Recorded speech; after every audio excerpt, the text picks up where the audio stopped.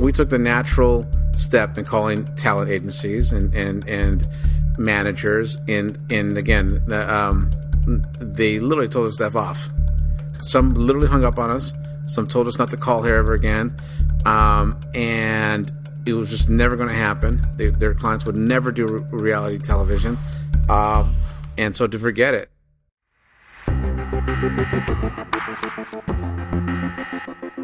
Welcome, friends, to Exec Producer. I'm your host, Noah Pollack. Every episode of Exec Producer offers a deep dive into one of your favorite shows from the point of view of both the producer who dreamt it up and the executive who championed it. Where the idea came from, the hurdles they faced in selling it, and ultimately, how it made it to air and into popular culture. I've worked as an executive at 4 separate networks, and I've produced and overseen hundreds of hours of television. I've seen the good, the bad, and the ugly, and I hope to share some of that wisdom with you. So settle in, turn it up, and enjoy. And please also remember to subscribe wherever you get your podcasts, and follow us on Instagram at EP with NP. So with that, thank you again, and enjoy the show. So today we're here to talk about Surreal Life, one of the most iconic shows of the 21st century. The show was created by Chris Abrego on my left, or co-created by Chris Abrego on my left. It was initially commissioned by the WB Network, but it really kicked into overdrive when Brian Graden, who's here on my right, brought it over from WB to VH1 in a move that doesn't happen very often, and certainly has never reaped fruit the way that this move did for any sort of show that had 2 lives, like The Surreal Life did. I spent 4.5 years at VH1 while Surreal Life and its many, many offspring were being made, and I'm very lucky to have had such great seats for that ride. Today, we're here in the beautiful Endemol Shine North American offices. That is more than a mouthful. Here in North Hollywood, California, really, really beautiful offices, recently redone. I'm so happy to be here to talk to two really titans of our industry. I worked for Brian for many, many years at VH1, and I've intersected in and around Chris's career for even more years than that. This should be a great discussion. So let's get to it. Let's talk about Surreal Life. I led off by saying one of the most iconic shows of the 21st century. There's an argument to go for it that it's really more than one of. Truly, the legacy of this show that we'll get into, everything from really changing the course of a channel, VH1, creating an entire genre, celebriality, which I believe, Brian, you coined, bringing people to television, at least with the spin-offs and the many iterations of Surreal Life, who had no home on TV previously. The tentacles for the legacy of this show are really remarkable, but we'll get into that down the line. So let's start at the beginning, and the beginning is with you, Chris, the light bulb. What was the light bulb moment for The Surreal Life? The light bulb moment for the show, and one first and foremost, thank you for saying all that. I think it was, obviously when you're in that moment, you don't realize what it is you're building, and of course it's always an honor to be sitting across from and with Brian, because he really, as we get into, you'll see without him, none of it would have even have been possible or grown to what it was in that sense. And so, but the light bulb moment was, we were looking for ideas and figuring out. I'd been working, newly in reality. Real World was what it was, and of course, Road Rules was shows what it was. And celebrities weren't doing unscripted. We were already at the very, if you remember those times, the bottom of the totem pole, and then underneath the totem pole, and underneath that dirt is where reality or unscripted TV kind of stood at the time. So nobody who was an actor or of any worth in that sense was not thinking of doing reality. Reality was for people who weren't celebrities, right? And there was this commercial, and I think it was a Lipton noodle commercial on television, and they were selling it when it's Lipton rice or noodle. I can't recall it correctly, but it was a commercial where when you're cooking Lipton rice, your family, and when the camera comes into the commercial into the kitchen, it was Sally Jessy Raphael making the noodles. And then in walked George Hamilton, who was complaining about his what would be his sister hogging the phone, who was Mary Lou Retton at the time. And it was just a bizarre commercial. And in the end, the tag ended with, "When you're making Lipton, your family." And we were just, with Mark Cronin, we were just like, what if that was a show? Like, could those people live together? If you took these group of celebrities and actually got them to live together, like, that would be wild, wouldn't it? And so really, that was the light bulb. And starting from that, and trying to really figure out how to do it, we really thought about sitcoms. We really, and I give Mark a lot of credit because he was one of the things that was like, well, what if we framed it and made the first reality sitcom? And we thought about that way, and you think about The Crazy Neighbor on Three's Company, the upstairs, downstairs, the kind of like, if you looked at traditional sitcoms and what were some of the devices in there, could we put together a reality sitcom? And that was the beginning of the genesis for it. And we did a ton of research. We looked at bookings. We looked at names. We put together the entire pitch before we took it out. And so I know your background also was working. You cut your teeth working on The Real World, the show you mentioned. So, there's many different ways you can take this.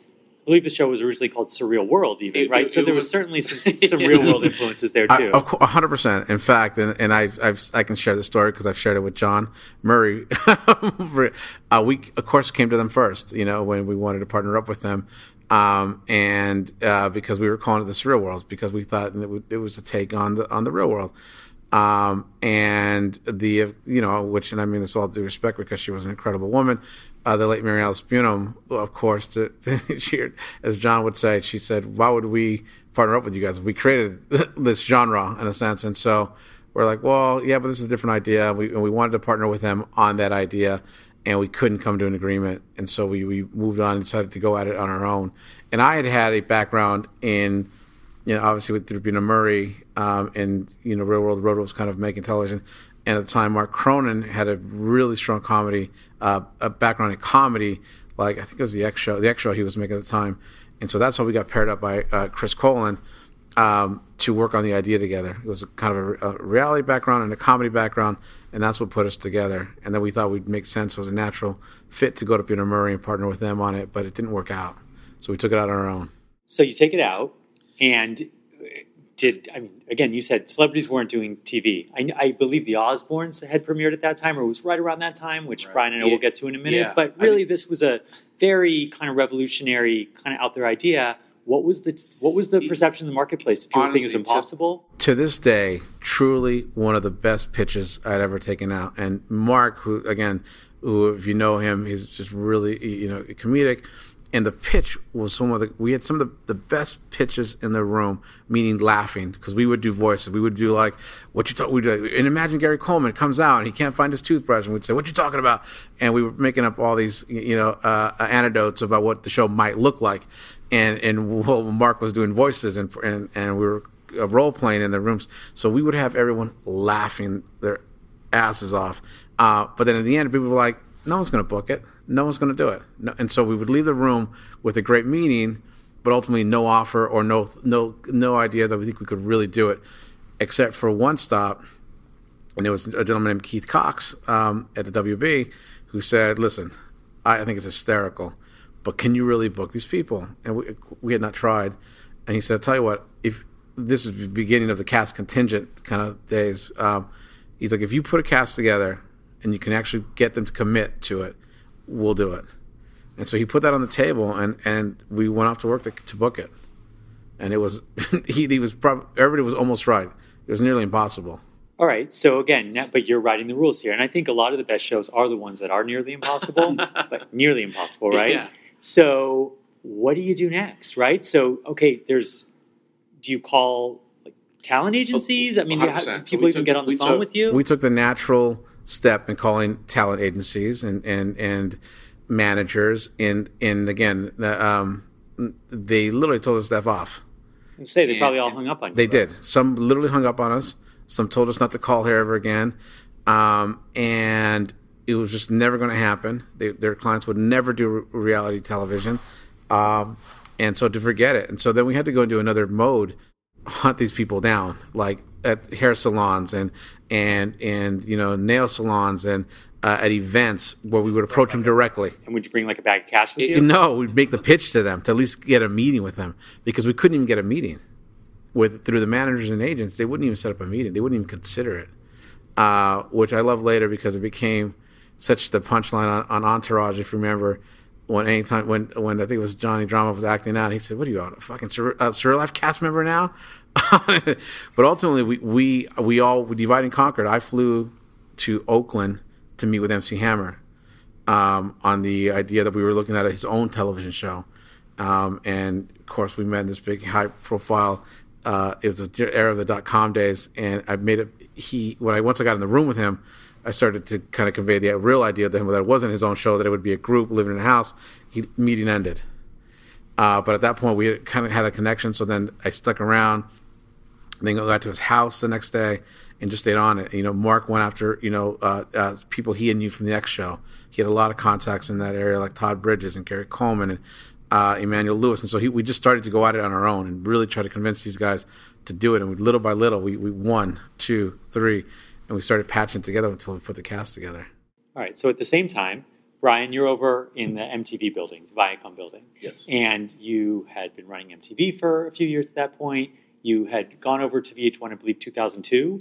You took over the channel, and now you have a dual role running not just one network, but two. I think you were, 25 years old at the time? But, you had a reputation as being, the man with the golden touch, the Midas touch. And you were going to turn VH1 around the same way that you had done for MTV. VH1 was obviously a very long-standing channel, but it was really stuck in the behind the music days, if I'm not mistaken, at the time. Right. And you're looking for your breakout hit. What's going through your head at the time? And your awareness of Surreal Life on the WB. Absolutely. I guess a little background. We had dined off of Behind the Music for, 4 or 5 years, and it had done fantastically well, but we were now digging the bottom of the barrel. There was no one left who had went through drug rehab and all of that to do a profile on. But there was some learning in that show, and I kept thinking, do we need another kind of music show? But it hit me at some point that really wasn't a music show, it was a nostalgia show, and that there was this deep desire to celebrate and revisit all of the icons and personalities we had grown up with. And so we started to broaden the aperture of VH1 and say, we're not about music, we're really about nostalgia. And then along came a show called I Love the 80s, which kind of affirmed that approach. But after we had loved the 80s 4 or 5 times, there was no more 80s to love. And we were trying to figure out what kind of flagship could possibly carry that idea forward. And maybe a year prior, I'd been flipping the channels and watched Surreal Life and was immediately envious because there were the personalities that were kind of the equivalent of the musicians appearing behind the music, all having fun. And not only that, they weren't simply in a dramatic reality show. It was a really comedic show. And we had taken a very comedic approach at VH1 with I Love the 80s, sort of on the idea that celebrating this pop culture is what we wanted to do as opposed to judge it or be mean towards it. So I immediately responded to that show. And I also remember thinking it was on a channel that all teenagers were watching, when in fact it's probably the 30-year-olds who remember those celebrities and who initially had a go-around with Eric Estrada. And so it was in my mind, and we even approached them to air some of the reruns, because at the time networks would let us take those reruns to promote the next season of it. So we took reruns of Surreal Life, as I remember it, to promote it to the WB. But in the back of my mind, I'm always thinking, and to someday get it. So that it was a very conscious play. But I thought, what are the odds? Because it was doing well enough on WB. But in my gut, I just thought it's going to do so much better on this platform because it's like the right shirt, but in the wrong suit. But if you put it in this suit, it's going to look fantastic and be great. And so it was almost too good to be true when I heard that the WB wasn't picking up the option, I think, after the second season. Correct. And you're so right. And to me, it's still the greatest lesson in now, even in my current role, to find not the right deal, but the right home for the project, because it ensured, obviously, it was a testament. What happened with the WB, we did have some success, and the show, it was important to Mark and I that we really stayed somewhat true to the sitcom kind of format, meaning they were self-contained. It was to an extent, and didn't have any elimination, didn't have any voting and so forth. It didn't have any challenges per se, other than real organic. We were trying to call them kind of activities that drove story and comedy. And so the first season did okay, and the first 2 episodes would always do well, but then they would taper off and then level off and have no stakes. There wasn't any winner. And the truth of the story is that Survivor came on the scene and did incredibly well. We all remember those crazy numbers were like Super Bowl numbers, that first finale. And then, of course, Amazing Race later came on. And so while at the WB, they were like, well, your show keeps leveling off. What can we do? So can we add a competition? Should we start eliminating? And they put us through this entire exercises so we had versions of Surreal Life where they were eliminating each other. There was house votes. Like it was like, Big Brother was just coming, was obviously here. And it was like, what is our version of that? and it just didn't feel right. And we kept bumping up against that format and development, but we kept doing the work per the network because, of course, we wanted a pickup. But ultimately, because we were in a very unique position, we owned the show outright. And I think, and Brian, you remember that, Mark, I think through your relationship with Mark and Chris Colin, it's funny to what you were saying, to what you were saying earlier, no one had done that. No one had gone from network to cable, right? Like there had been some cable, like, Trading Spaces turned into Extreme Home Makeover and so forth and others, but no one had gone from network to, WB was a network at the time, to cable. And I remember being warned by like agents and others, people, representatives saying, you'll make the biggest mistake of your life. It'll be career enders if you move this show off the network into cable. And the truth is, it was the best decision we ever made. You want to name who those agents were? I can't name names. Okay, but so WB said we're done, They did they could give it up? No, they without did. a fight. Well, to be quite and I've shared this story too publicly. I mean, obviously not because I still see him now and rib him about it. But Jordan Levin was the head of the WB at the time, and Keith Cox was the executive. And so they didn't pick up our option, so we were floating without an option, and we were just basically free to do what we did. And I don't know if you remember this or not, Brian, but we went to you, and you said one of the things we said there's an opportunity to do it. So we retooled the entire pitch, and we built the entire cast out of music people, because it was VH1, it was music. And we went in to see Brian, and we made a pitch, and he was like, well, what is this? And we were like, he's like, well, it's Surreal Life. He goes, no. I want the Surreal Life that you guys made. I don't want this, and I want everyone, the tire mix, I want it exactly as you guys have been making it. And so we're like, are you really? Like, just the way we've been doing it, the way we see it? And he was, to your credit, was like, yeah, well, how you guys see it. So we're like, this is our home. This is where we should be. Then the WB, once they found out we were moving it, they made an offer to pick it up, but they were outside of their options and pickups notice.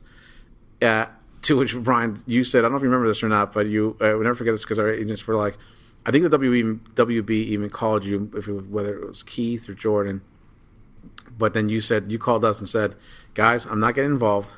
You guys have to make a decision. It's up to you guys. If you want to stay with them, stay with there. If you want to come here, you come here. But I'm not going to, one way or the other, or put carrots out there for you guys. I mean, paraphrasing that part, but to that point, and we had to make the decision ourselves. And then Mark and I really just thought long and hard on it, and we came to VH1. And like I said, we didn't look back. And not to adding to its right decision. I think years later, the WB went away ultimately, right. But we ended up at VH1 and became, like you said, it was the perfect home and fit for it. And so, we just moved on, and we made the exact same show. Sometimes we would be used as a stalking horse, because I remember Kathy Griffin's D-List show. She'd come to us every season and say, you can have it. But all she was trying to do was get Bravo to raise her fees. Right. And I didn't want to get trapped in that, but we really wanted it. Yeah. And so we came, and we moved it over. So obviously the show grew into a behemoth, and we'll get into that in a little bit, with 1,000 different spin-offs and, shows that were even maybe more popular and influential than the mothership itself. But the initial offer was just for the Surreal Life. I mean, was your goal, and in your, people talk about, your eyes are bigger than the plate, like, how big did you think this honestly could be? Or did you think you were just acquiring a show? Or did you have in the back of your mind designs that, no, this is going to be the beachhead that's going to change sort of the whole face of VH1? As it did. I would love to take that kind of foresight credit. Or even halfway what it did. It never works that way. Did you think it was the game changer, though, for VH1, potentially? I thought it was going to be a very important show. And we had some proof because we had done the reruns and they did okay. But any programmer who thinks each launch is the game changer will go down fast. And it just doesn't work that way.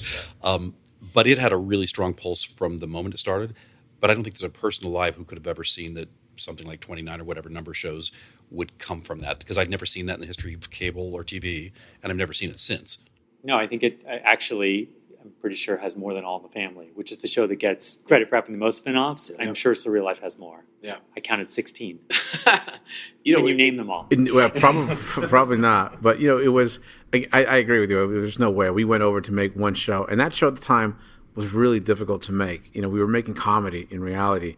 And that was different than just putting people in a house and rolling the cameras and kind of letting the drama unfold. And it was almost easier to incite, produce drama than comedy, to find a joke, a page in a sense, if you would. Like to really, so we vis-a-vis props, the authentic activities, the casting, the way their rooms were set up, like really producing for comedy was difficult. So what people don't realize is I think we did sometimes I forget now, but it was anywhere from 8 to 15 episodes, but we only shot for 9 days. We shot the entire season in 9 days, and we did that because we couldn't get a celebrity to commit to more time than that. And these were people who were being, of course, demolished in the press as C and D celebrities. But even to this day, I say, I don't care who you call. If I picked up this phone now and called Flavor Flav, he would tell me he's booked for the whole year. How much I'm willing to pay him for a job. And they were always booked. Everybody was booked, whether they were or not. And so we had to do 10 days, 1 day for interviews, 9 days for filming, and we shot the whole thing in that time. So it was an intense process. So when we went over, we just looked at it as one show. Like we can maybe do this twice a year. That's actually the other thing you said. You did say you wouldn't do it twice a year. That was the difference. And then we were like, all right, that's our year. That's our year. Like we didn't look at it as past anything other than that. Yeah, we did twice a year with you guys. The thing that really blew me away about how Chris and Mark worked is because you only had 9 compressed days, you had to have that ability to spot story on the fly. And this was just at the time when everybody was starting to fake produce most of reality. But you guys didn't take that route. You set up an environment for playful things to happen, but you would find where the story was happening with Flav and Brigitte or whomever and produce to that in real time, kind of like they do now with Big Brother. And that always impressed me. Yeah, we kind of used to say we just keep shooting at their feet and tracking the story. And we would, one thing, we would literally be tracking the story in the control room and then look for a joke. And then if it was like Flav wanted to eat lobster for dinner, we're like, get 6 pound, get the biggest lobster, because Flav was a little guy. Like, how can we find the biggest lobster to feed him? So put a 10-pound lobster on his plate all of a sudden, and then it's just comedy. And it's like we're just kind of trying to stay in front of the jokes, if you would. But yeah, it made for some exhausting days. Unbelievable. Before I forget, we should ask, you mentioned it, you owned the format. At the time, was that the norm to own formats? Was that a fight for the WB to give? Who gets credit for that? Because that obviously was a... I don't think anyone really gets credit. I think there's someone who gets blame on it. Yeah, I think it was the unscripted world was so new in network and prime time that I think when I guess I don't remember the particulars of making the deal, but when we were rep by Chris Cohen at the time, and I think we made a deal with WB that had, if I think about it, I'm not sure if they had pop stars, what they had, how much real experience they had in making the deal. And so I think they thought they were deficiting for a certain number, and we made it for that number. Or maybe they thought you wouldn't book it. And maybe we wouldn't book it. And then we just brought over our deal grandfather with Brian at VH1. Again, at the time, this is, at least for Mark and I, we had zero idea what it meant to have ownership, what international was. We were so in the zone, the show, and nascent in terms of it. So the truth be told is it wasn't too much later that we realized the value of owning the show, because at the beginning we made a deal with these guys, with VH1, and everything just lived there. And from our side, I knew we were in a competitive situation and that the WB as a network would have done a license deal. So to do anything less than a license deal would have been, in my mind, probably not to have gotten the show. I got a lot of shit for it years later from Philippe Dumont, which I'll be transparent about. I always thought people like Mark and Chris should be rewarded because they're the ones that went on the journey, went to MC Hammer's house 3 years prior, not VH1. So I didn't lose 1 second's sleep over it. Other people did. And by the way, once it's a hit, none of that stuff matters. Or matters, but you wouldn't have ordered multiple seasons and all the iterations of it, even under these deal terms, had it not been good business in some degree. Yes, VH1 made hundreds of millions of dollars, literally, on those franchises in ad sales revenue that you could directly trace to those shows. And although the international is valuable, it certainly didn't compare for us to what they made off of their primary business. So the show comes to VH1, and right out of the gate, is it a hit? Is it a hit beyond your wildest expectations? How did it compare to the WB sort of launch and experience? What's going on in your mind? Like, My we made the right recollection- choice. Yeah, no, my recollection, well, obviously the right choice was because of the longevity of the project, but my recollection of the first season, and, we were on broadcast, we were on network, and it was competitive then, and people knew this real life. But not until it aired on VH1 did it really hit, in my mind, in my recollection, that it became a pop culture phenomenon, really. And I think it goes back to finding that right audience who were talking about it. All the while, the numbers, I don't remember exactly what they were on the WB, it was decent. It didn't tank or anything, but it wasn't like a phenomenon. It wasn't like people were talking about it or laughing about it or at the time, what was it, message boarding at the time about it. It wasn't a conversation. And not until they got on VH1 and I think found that audience that it resonated with, as Brian said, I love the 80s and Behind the Music, that it became this, like, it was in the zeitgeist. It just became a conversation on it. And I'm sure it helped because we had a lot of antics on the show. Sure. I remember someone peeing in the corner. Yeah, for sure. We went for those moments. But, yeah, I think I don't remember the numbers in the beginning of what it was, but I remember it definitely becoming a conversation. The thing I remember, WB could only air it once a week. We could air it 72 times a week and did. And I think that really helped put it culturally over the top. And we didn't always get great numbers out of the repeats, but you were seeding it in people's minds. That's right. I think that's a great point. That was at the beginning when you guys really were the first ones doing that, and the repeat kind of in day parts and at night. Yeah, you're right. And that may be the only difference we really wanted in a deal was the ability to run it a lot, just because that was the economic model. But more importantly, was the pop culture model. So it comes out, it's a hit, works. You're running it 72 times a week, and you're feeling good. What was the first sort of conversation you can remember about potential spinoffs, and ultimately also the really, I think, groundbreaking deal you guys had at the time, Chris, where you only were doing projects for VH1, and it was upwards of 10 a year, and you were exclusive to them. Things that you just don't really see anywhere anymore. How did it go from, okay, this is a hit, to, wow, we're going to sign over, half of, our schedule to these guys? To me, it all happened because Flav and Brigitte fell in love. And had that not happened, who knows what would have, but that was the first spinoff. That was the first at the beginning. We did 2 seasons on the WB. Our third season was what premiered on VH1, and that really took off. I think by the third season, the characters were resonating so huge with the audience in it, and some of these people were doing. We started to look at them for other opportunities, and because we became so embedded with them, we got to know them really well. And I think Brian's point is that we would track these stories while they were happening, and it was a real love affair, right? Flav and Brigitte, and it was so odd because, like I said, he was little and she was so tall. It just didn't look right, but it was a real relationship. And I remember going. What we did was we got a wedding cake, and we put a wedding topper on it, and it was a short black guy with a really tall lady on it, and we photoshopped and we sent them that picture over to Brian and Jeff Old, and they were just so funny. It was like, what if these two got married? and that was the whole pitch. That literally was the pitch. What if these two got married? And so these guys were like, go, and we went after it, and that became the first spinoff. And then once that worked, that really put us on to give us an eye on the next castings. So we started to look for those kind of like relationships in the house, like MC Hammer and Emmanuel Lewis became friends. So we were looking, is there the Manny Moe and Hammer show? And then we Christopher Knight and Adrian Curry. That turned into a relationship. Was there something there? It's like we started to pay attention more so once that worked. I always say the best thing that happened to us was that Flav and Brigitte fell in love. The second best thing that happened is they fell out of love, so we had to find him love. And had that not happened, we might have just capped there. It is so true, and I think you're not. I'm really like reminiscing on it, but to your guys' credit, and Jeff, who we were working with, who I love. The story I still love about Jeff Old was that when you introduced him to us, he had a card that said consultant on it. And he never left. And Brian's like, I want you guys to meet Jeff Old. He's going to be helping you guys out. But to you guys' credit, I think when we're talking about this, you see that it was just a really organic progression following the storylines. And you guys encouraged us to do that because it is true. Brigitte dumped Flav. And I get that question asked all the time if we ever talk about the subject. Flav was really in love with her, and he dumped her. And he was in my office and He dumped her. She dumped him. she dumped him. Sorry, him. she dumped him.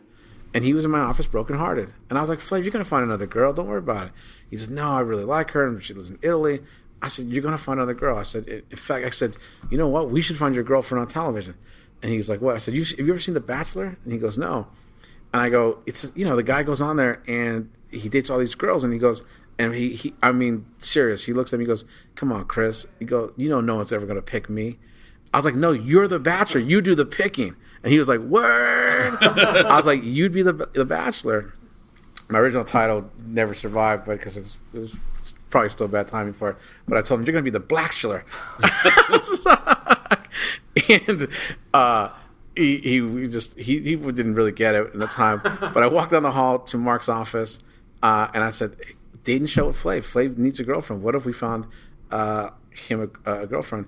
And what people don't know, and I don't know how much is like, I've never really talked about this, but we actually shot over a weekend a little test tape, a little pilot, if you will, where we brought, because to Jeff's and Brian's point, they're like, could Flav date 14 girls, and what would that look like? And we stayed true to Flav, like what he was looking for. And we shot over a weekend. We brought some girls in, and we ended up some great tape, which I wish I knew where it was. And that tape was what set off Flavor of Love. I remember screening that tape at one of those VH1 screenings, and it got an incredible reaction in terms of how people responded in the room. But the conversation afterwards was much more controversial for all the reasons you can imagine. So it took a bit of navigating to make sure that one got on TV. Well, and I think that does speak, though, to a secondary legacy for the show, which is bringing characters to television, or this family of shows, bringing characters to television who were not on television, certainly not in prime time, and being treated seriously. Did you realize that you were diversifying TV in that way that now is just so commonplace? We take it for granted. To be honest with you, for me personally, I didn't really realize it because, obviously I haven't been of, Hispanic descent, and it was like, it was a world I knew really well. And to be once it aired, as Brian just said, listen, I actually have a really good friend of mine, African-American guy, who I sent him the first episode. We shot that show in a bubble. And hearing what you're saying now, I get more credit to you because you guys didn't really give us any restrictions. You let us go make the show. And we went and made the show, and we stayed true to Flav. And I remember saying this first episode to a friend of mine, and he said, holy shit, Chris, I think you're going to set back the Black race 20 years. He's like, but I've never laughed so hard. He goes, you have a hit on your hands. And the show premiered, and I think it didn't premiere well. Like, it was like New Year's Day. I think it was like nothing. And then it just grew. Like, I think it had like 4 or 5 million people watch the finale or whatever the number was. But the number one thing I would get is where did you find those people? And to me, it was where I grew up. Like, it's everyone I knew. Like, wasn't that to your point. I didn't really realize I was doing something, putting a certain type of casting pool on television for the first time that had not been seen. And so to everyone who had said, well, where do you find those people? I'm like, well, you try leaving, getting outside of LA or New York. I was like, it's the country. I remember when the Housewives came on, because we used to get beat up for our show, for the women on our show. But then the Housewives came on, and they, African American women, they were wearing Louboutin, and they were still fighting but throwing expensive champagne at each other. No one said anything. But in our house, we were getting all the flack, and I was like, "Wow, there's just a class difference in it, in the way it's looked at." And so, that was a whole entire experience on that on itself. But being true to our storytelling, we were getting so much heat about the women on our show. We created Charm School. That's right. We're like, listen, everyone thinks these are women who aren't refined and have no manners, and we're like, well, that could be true. So we created Charm School. So every time you were faced with the problem, you got 8 episodes. We really followed the story. Yeah, we would just have these great dialogues and then figure out how to turn it into a narrative. It really was all story inspired. Yeah. Now that I'm thinking about it. Yeah. Right? Because that became a reaction to all the bad press and everything that we were doing. And we're like, well, what do they want us to do? Maybe we should put these girls in Charm School. We're like, let's do it. Problem solved. Problem solved. right, so Brian, you talked a bit about brand and how, I forget the exact phrase you used, but moving Surreal Life to from VH1 or WB to VH1 was just kind of putting the right show in the proper suit. Mm-hmm. It's not the only time you did that. I remember sitting in one of those screenings, and The Jersey Shore, was a VH1 show initially, and you had the foresight to move it to MTV. I knew even going back earlier in your career, right? South Park, your Christmas card that you famously created, right? Initially, right, you were working at Fox at the time. Obviously, it worked out pretty well that wound up on Comedy Central. I mean, in today's day and age, and we're going to pivot maybe a little bit from just Surreal Life specifically here, how much does that brand matter? There was a time probably in the mid-2000s when brand to me didn't matter too much because distribution was kind of locked in place and there weren't a lot of new cable channels coming. So I just wanted a bigger hit than the next guy. And if I had to go outside the brand to get it, that was still the only way to win. But now that we're moving into a complete sort of over-the-top world or an on-demand world, now I think brand matters immensely because why would I ever go to something with the moniker of MTV unless it stood for something? I'm just going to go straight to my show. And I think the people like HGTV who have a really good brand have succeeded in moving across platforms, and the people who've had a much more diffuse brand have had a real hell of a time trying to be Spike on a variety of networks or platforms, rather. Yeah, I think it's a good point. I think as your brand now, I mean, obviously you look at Netflix and you realize this in itself is attractive. You assume you're going to get premium content. And if you're not familiar with the brand, then you don't show up there. Yeah. I remember South Park, too. It was not unlike Chris's story because I was at Fox and Fox didn't want it. And so we could have shopped it to network, but Comedy Central felt like the right place. But Comedy Central was an outpost. And I remember agents distinctly saying, this will be the end of your career. And I had left Fox to do the show with them, so that didn't sound like a good thing at age 32. But it was the platform that needed us the most. And a lot of times when we're selling shows now, I think not only what is the right fit, but who needs us the most. So is that the lesson learned? If an agent tells you it's the end of your career, do it? Yeah, exactly. Yeah, absolutely. Always. If you take away one thing. Always. Don't take advice from an agent.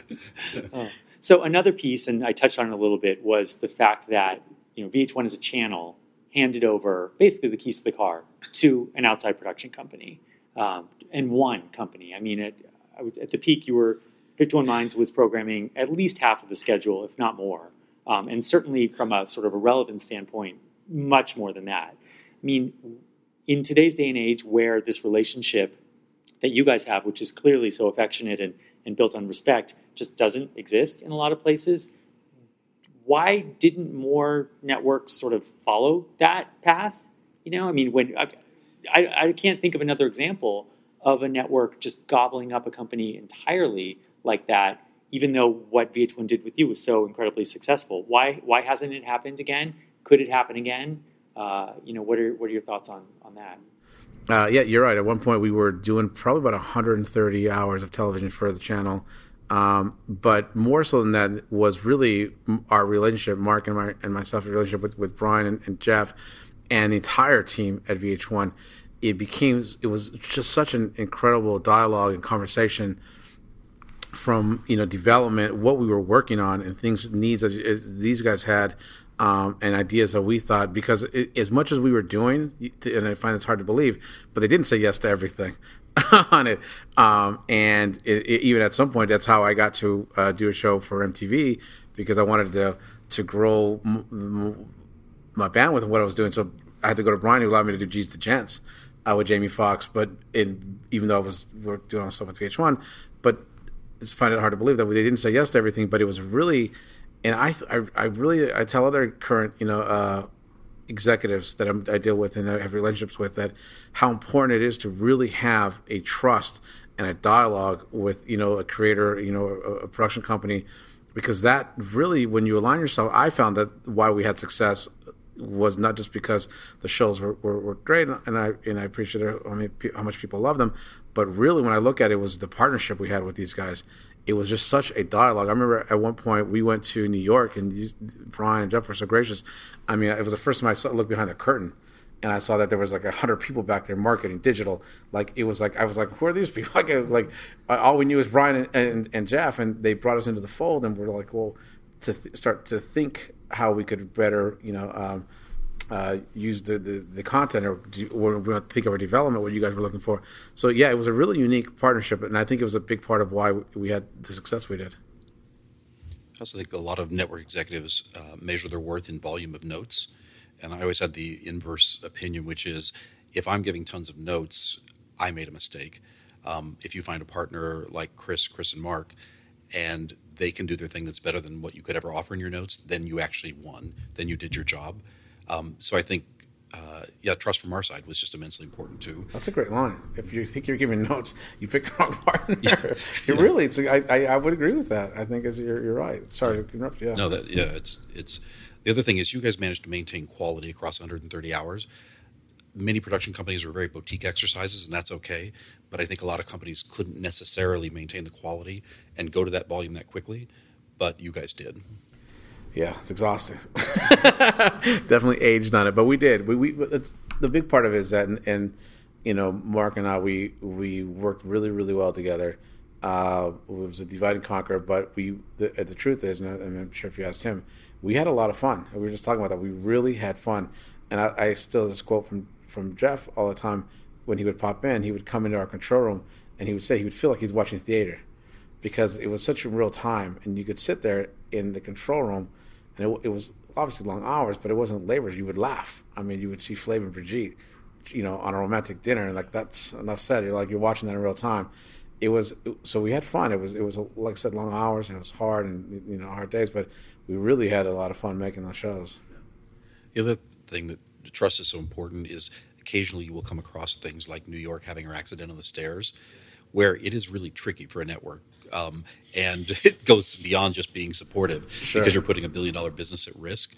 And that's where I found trust came into play, particularly because you didn't presume we were just being asshole network executives. Correct. We had a real concern too, and since we had hopefully shown respect for their concerns, two-way street. Yeah, because we would push these guys, but we obviously, these guys, you really, like you, and I always I've said this to Brian before, and I'm always grateful, because just in trusting us to guide in our creativity to produce. But like I said, there were times like, guys, listen, we've said yes to all this. That's not happening. That's got to get cut out. Or like, and Mark would make some. In fact, I don't have it here, but they framed it. It was a standards and practice notes back on, and these notes are ridiculous. Like what we try to get past that they said no to. He was like, "There will be no shit on the stairs." You're like, "There will be no." It's like, and they actually framed it and sent it to us, and gave Mark and I a copy, because we pushed the envelope, and I think to you guys, you allowed us to push the envelope, and you guys would push back, but it was not trust. We got it. It made sense. Right, but then you have a partner who is making that joke, means you have the right partner. Yeah. Right. And Ben Zerger, who did our scheduling of VH1, was a great ally. But I mean, he would send me little prompts like, reminder, the shit episode is airing on Sunday. So I could be mentally prepared for whatever was coming my way Monday. Thanks, Ben. Yeah. So, in today's climate, why aren't more people having fun? Because I think as I talk to my friends and colleagues, I'm sure you guys do too, obviously there's a lot of pressure and margins are being squeezed and ratings are down and everyone's nervous. I mean, is that really the only reason people aren't having fun? I mean, are you having fun in your company today? Hopefully. Yeah, for sure. But I think it's a choice, meaning that this is getting kind of broad, but I think consolidation has made it to where there's only a handful of masters. And so you begin to think, how do I please the masters versus how do I have the most fun? And I think when there were a larger number of companies and a larger number of distribution opportunities, then you could sort of align with the people where you could have the most fun. And I just think that's less possible today. Yeah. I would add, I think you're right. I mean, I think you're right. I think you talk to, I'm sure as we all do talk to our colleagues now, we all feel like we're pushing that same boulder up that hill. But I think you can't lose sight of like that. If you're truly in this business because you have a passion for it, then you should have to have some fun doing it. It's when the most creative comes out. That being said, you're right. It's a time with the fragmentation of audiences that everyone's kind of pursuing the bottom line. I was in a pitch a couple years ago, and this is when I really knew, and I won't say where, but I was in a pitch where after pitching the creative, the executive broke out a calculator to factor what the potential rating might be against the budget, and that's when I realized the reality of the algorithm that we all heard about. Like, what this would cost, what it might get, and could it make $1? And it was just when.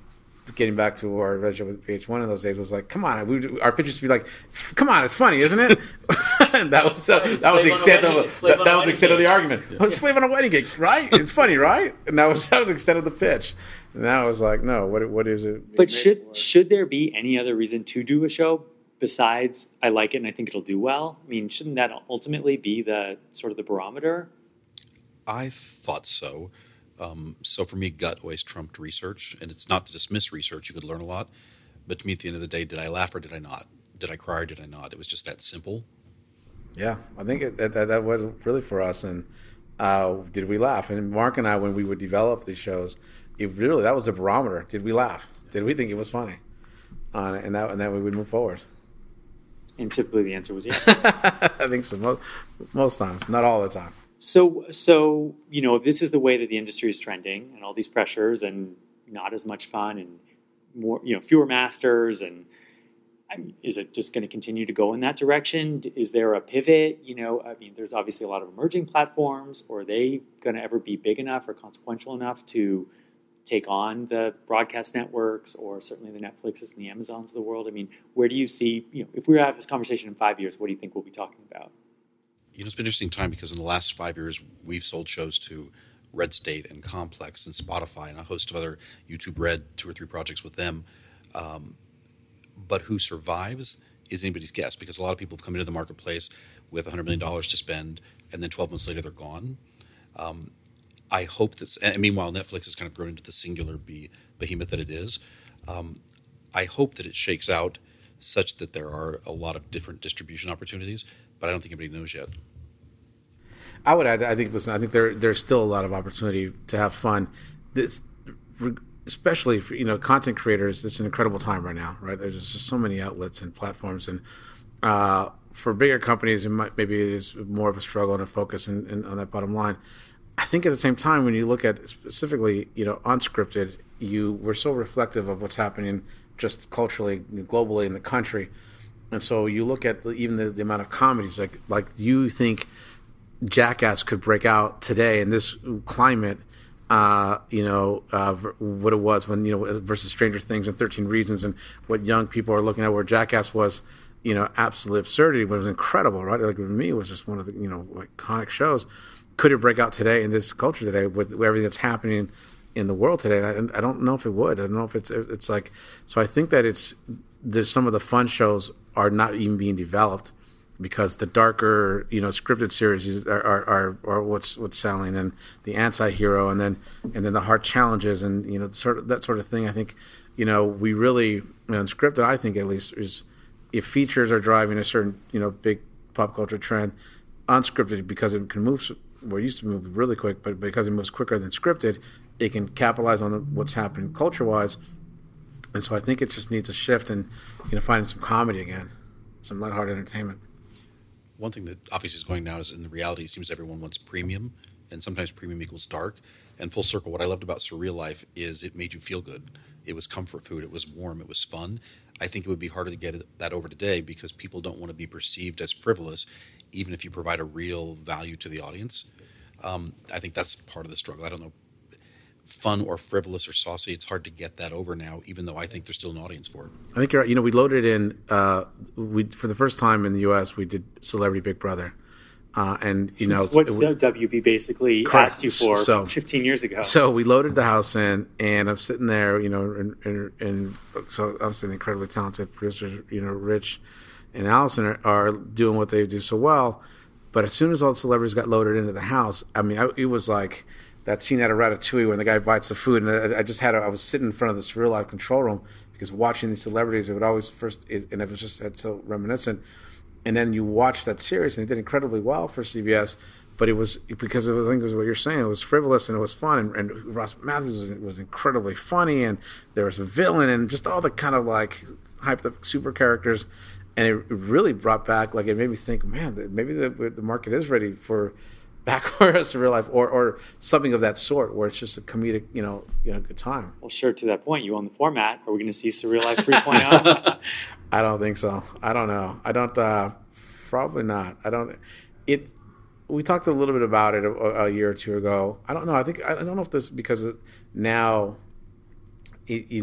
obviously Big Brother, it worked too because it is a great format, and it had that game in it, which was a great game. And I don't know. I don't know if just a sitcom of that would survive in it because kind of, as you said, Brian, when we did the 80s and we're all 80s out, the celebrity kind of casting pool, has gotten to a place where, because you have to remember, this was pre-Dancing with the Stars, before Celebrity Apprentice, before any Celebrity Get Me Out of Here. So it was a really small, narrow casting pool where you could still surprise people with somebody.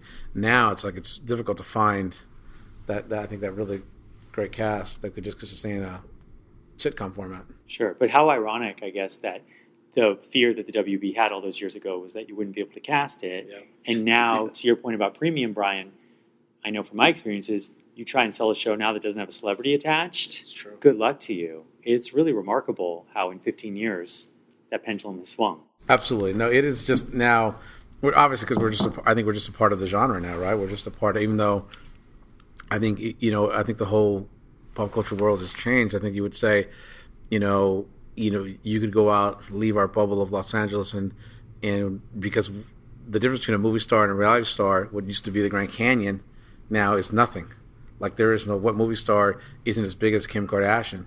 Like what's the difference? There really isn't. They both cover. Well, the difference is they're less famous than her. Good point. And probably less wealthy too. Probably true. And they cover. They all get the cover of Vanity Fair. They're all over Us Weekly. It's on both sides now, so it's like there is no real space in between anymore. Did you see this coming with the Osbournes all those years ago? I mean, that truly was the first time I think anyone had attempted something like this. Yeah, I can remember one of my bosses saying, "Oh, great, another D- celebrity reality show," with the Newlyweds in particular, which came just around the Osbournes. But you could go from D- to A overnight thanks to the world that Chris created. And I remember thinking when I watched Surreal Life on VH1 the first time that it was like a dream you have because Tammy Faye and Ron Jeremy would be at a party in your dream, and that makes perfect sense until you wake up. And that's pretty much what happened. Yeah, oh my God, I forgot about those two. You're right. Yeah, we had some casts. We had some characters on that. Yeah, I'm sure your Christmas parties were, legendary. Yeah, no, it was. That's right. We had Tammy Faye and Ron. We took him to a nudist colony. What were we thinking? Oh man. Well, I think I'd be remiss, before we sign off here, if I didn't ask you to at least try and name as many of those spin-offs as you could. Oh my gosh, let's see. There was A Surreal Life, Strange Love, Flavor of Love, Rock of Love, Charm School, I Love New York, and all these, by the way, had multiple seasons in them. So I Love New York, Money, I Love Money, For Love of Ray J. Did I say Charm School? I think I said Charm School already. Rock of Love, Rock of Love, and what else? We even spun out Lala, who used to host the reunions. We were one of the first to do the reunion. We did a reunion for the first time, and then we got Lala to host it, and then we spun her off in her own show. I think I'm sure I'm missing a bunch. But. Yeah, but you got a lot of them, right? But yeah, you Love Bus and New York went to Hollywood. Right. She went to work. Gosh, you're right. That's Real and Chance. Real and Chance had Legend Hunters. Oh wow. Frank, Basement Affair. Oh, that's right. Yeah, my gosh. There were a lot. Jeez. There were a lot. So I don't know. With all this gentleman here, thanks to these guys. He saw it all. He saw it all coming, right? Absolutely. So there it is, the full story of Surreal Life. Thanks to Greg Mercer for creating our show art, and to Chris Carmichael for composing our music and for all things technical. You can find their respective work at gregorymercer.com and christophercarmichael.com. Thanks as well to our guests, Brian Graden and Chris Abrego, and to my wonderful family for all of their help and support. Also, please do subscribe to Exec Producer wherever you get your podcasts, and follow us on Instagram at epwithnp. Since collaboration is at the heart of this project, I'd love to hear from you, the listeners. Please reach out with what you liked, what you didn't like, and any ideas for future episodes. So thank you again for listening, and please come back again next time. I'm your host, Noah Pollack. Choose kind.